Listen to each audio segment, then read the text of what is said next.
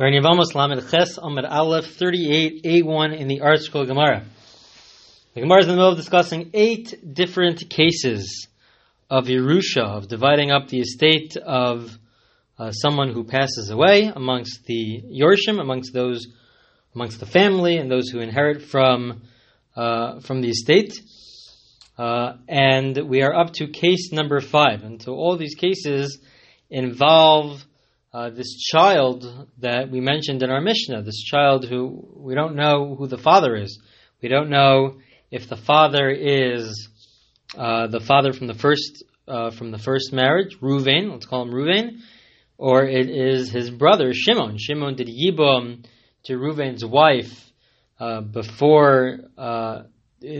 the first 3 months of Reuven's death, and so then there was a child, and we don't know if the child comes from Reuven before Reuven passed away, or if it comes from Shimon. So we don't know.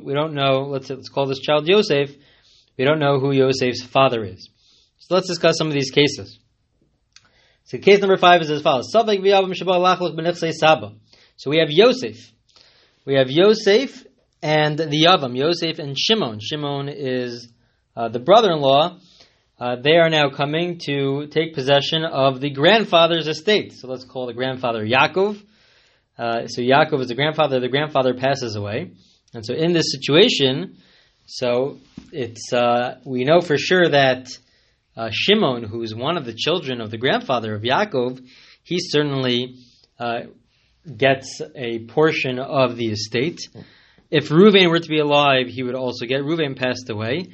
And now we have Yosef. Yosef is a son of either Reuven or Shimon. So it's unclear.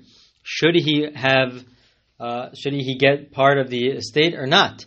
Because in general, if he were to be the son of Reuven, so since Reuven passed away, so then he takes the place of his father of Reuven, and so then he should also get a portion of the estate. He essentially should divide it up between himself and Shimon. However, if he's the son of Shimon, so then he should get nothing, because it should all go towards Shimon, and the grandson doesn't get anything so long as the father is alive, so long as that Shimon is alive, he shouldn't get anything. So Safek Amar Hai Gavra Bar Misnu. So the Safek Yosef, he makes the claim that I'm the son of Reuven, of the deceased brother, Upaga Didihu, so you should give me 50%. Yavam Amar Ad Bra Didiyat. The Yavam, Shimon says, no, you're my son. Veles Lech V'lo Mideh, so you should get nothing. You really should get nothing, it should all come to me. I guess this is an unfortunate situation where the father who's claiming that Yosef is his son is getting into a dispute with him, a monetary dispute about who has the rights to the grandfather's estate. Very unfortunate scenario.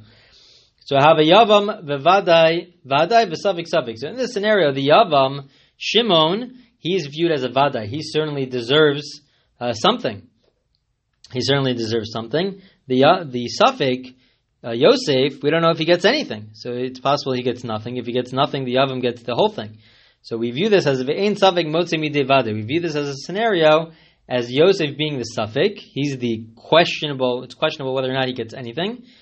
The Yavam, Shimon, he certainly gets. And if Yosef is not the son of Reuven, so then he would really get the whole thing.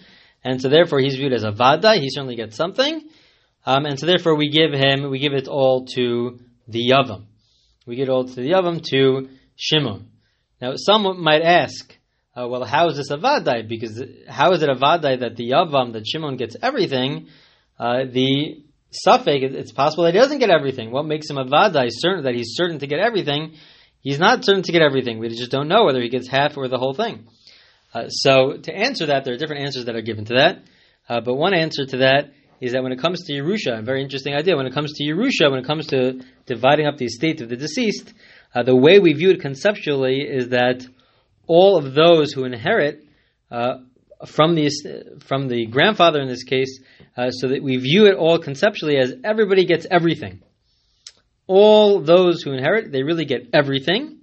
It's just that it's impossible for everybody to get everything, so therefore we have to divide it up. But conceptually, very interesting idea that everyone gets everything and then we have to divide it up. So in this case, it is true that the Shimon, we view conceptually as though he really gets everything. Even if it were to be true that Yosef is the son of Reuven, so still, conceptually we would view it as though Shimon really gets everything at first, and then he would have to divide it up. However, there's nobody to divide it up with, because the one to divide it up with, Yosef, it's questionable whether they should divide it up with him, and so therefore we give everything to Shimon. We give everything to Shimon, to the Yavam. Case number 6.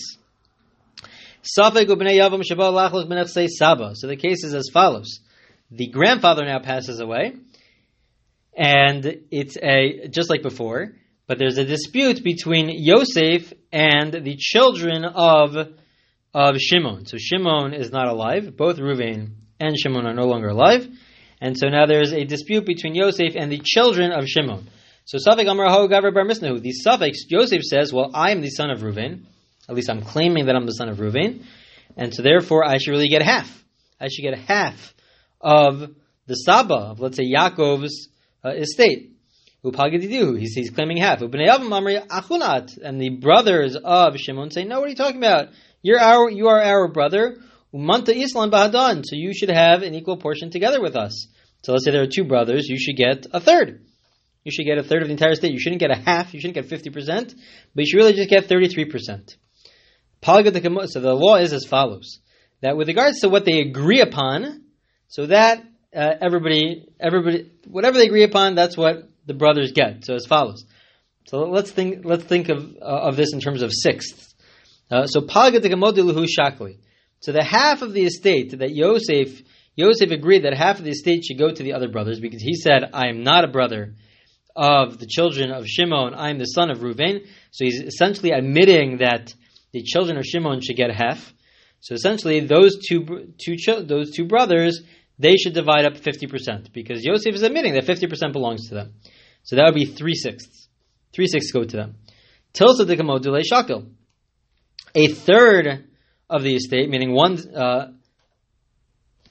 2/6, should then go to Yosef, because the other brothers, they are admitting that Yosef should get a third, because he is the third brother.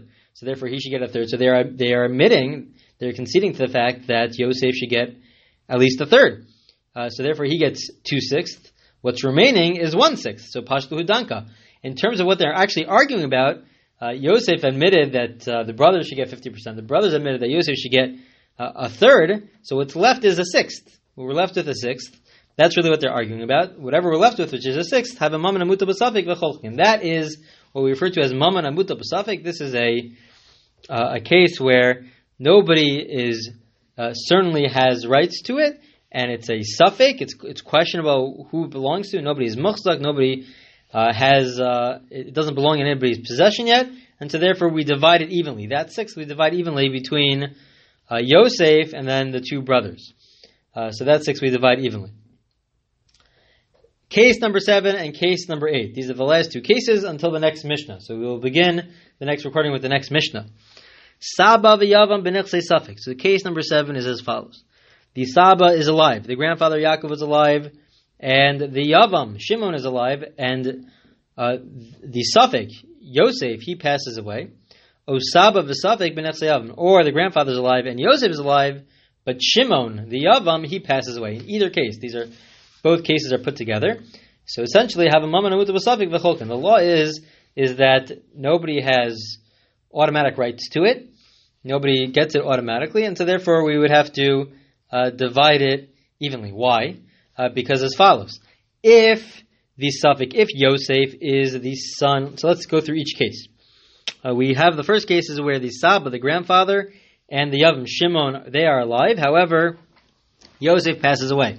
So if Yosef is the son of Reuven, so then really Yaakov should get everything, because it really should go back to the father. The father's not alive, so it should go back to the grandfather, and the Saba should get everything. If he's the son of Shimon, so then Shimon should get everything, and the grandfather gets nothing, because it goes straight to the father. The grandfather would get nothing from the estate. So therefore, depending on who Yosef's father is, so that would impact who gets it, and either the Saba, the grandfather, gets everything, or the Yavam, Shimon, gets everything, and so therefore we divide it. It's mammon amuta b'safek.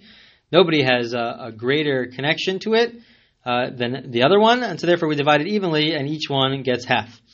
Similarly, in the other case where the grandfather is alive, Yaakov is alive, and Yosef is alive, but Shimon passes away. So Shimon passes away, And so this same exact idea. Yosef is either the son of Reuven. If Yosef is the son of Reuven and Shimon passes away, so then all of the money and all of the estate should go to the grandfather, to Yaakov, and none of it should go to Reuven or to Reuven's son Yosef. If Yosef is the son of Shimon, so then the law by Yerusha, by inheritance, is that if there's a son, so then the son gets everything, and the father essentially gets nothing. The father of Shimon will get nothing. Those are the laws of inheritance. So if Yosef is the son of Shimon, he really should get everything, and the Saba, the grandfather, the father of Shimon, should get nothing. So if Yosef is the son of Reuven, everything goes to the grandfather. If Yosef is the son of Shimon, everything goes to Yosef. So that case also is just a regular suffix. It's a suffix. It's a questionable situation where we really don't know, and nobody has a greater claim to it than anybody else. And so therefore in that case also we will divide it up evenly. Okay, that is cases. Those were the cases of 5 through 8, and that ends this discussion. And then in the next recording we will begin a new Mishnah.